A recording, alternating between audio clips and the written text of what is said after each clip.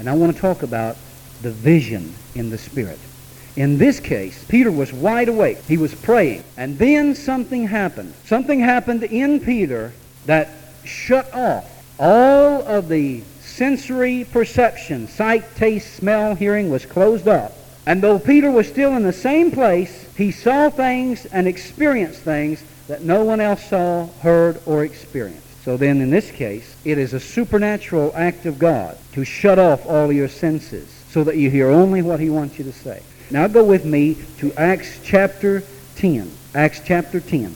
In Acts chapter 10 and verse number 9. Now actually the very beginning of verse 9 picks up with the travelers that are coming from Cornelius' house, and that's why it looks kind of strange when it says on the morrow as they went on their journey. That means those people who are traveling from Cornelius' house to find Peter. Peter went up on the housetop to pray about the 6th hour. Now that's not unusual. That was common in their day.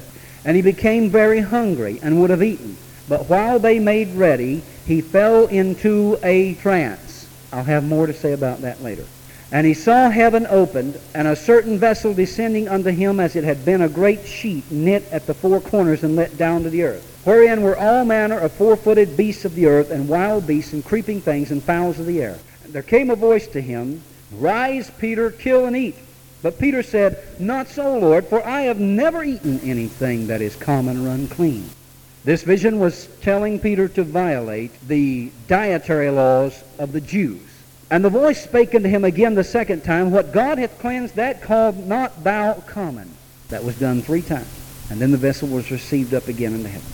Now while Peter doubted in himself what this vision which he had seen should mean, behold, the men which were sent from Cornelius had made inquiry for Simon's house and stood before the gate. What was the vision about? The vision was telling Peter, you are to go to the Gentiles, although he did not understand it that way.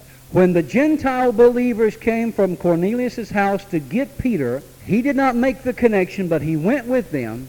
Later, when he preached in Cornelius' house, a house of Gentiles, the Holy Spirit fell. And then Peter said later, who was I, to forbid the Holy Spirit?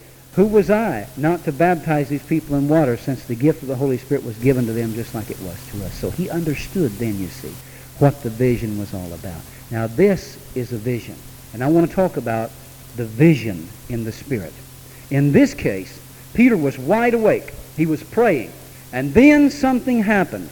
Something happened in Peter that shut off all of the sensory perception. Sight, taste, smell, hearing was closed up. And though Peter was still in the same place, he saw things and experienced things that no one else saw, heard, or experienced. So then in this case, it is a supernatural act of God to shut off all your senses so that you hear only what He wants you to say.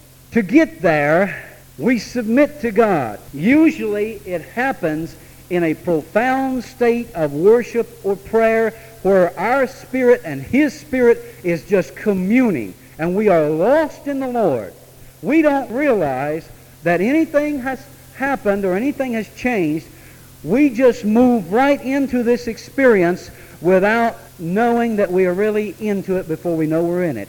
We're ushered in by the Holy Spirit as we submit to walking with Him.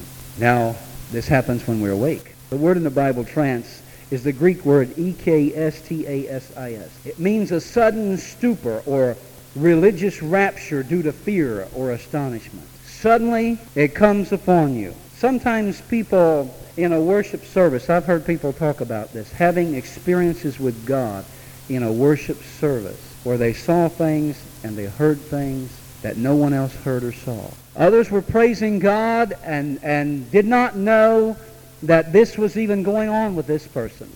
But in the midst of that attitude of worship and praise and prayer, something begins to happen in someone's spirit. It can happen in an altar service.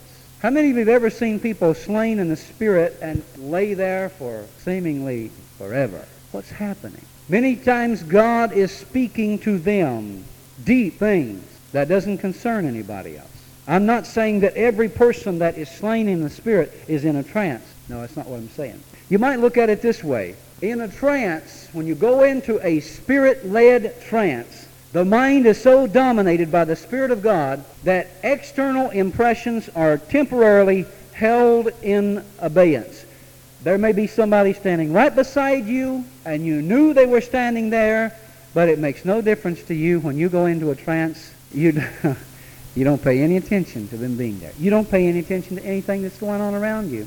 You really don't know anything that's going on around you. Howard Hill, when he was here, said one church he went to and preached a revival, he said God knocked him flat on the platform. How many of you were here that night when he told about that? You remember that?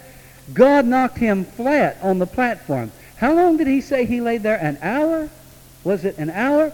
And said the church just observed this. They didn't know what to do about it. They just watched. He just laid there. Happens.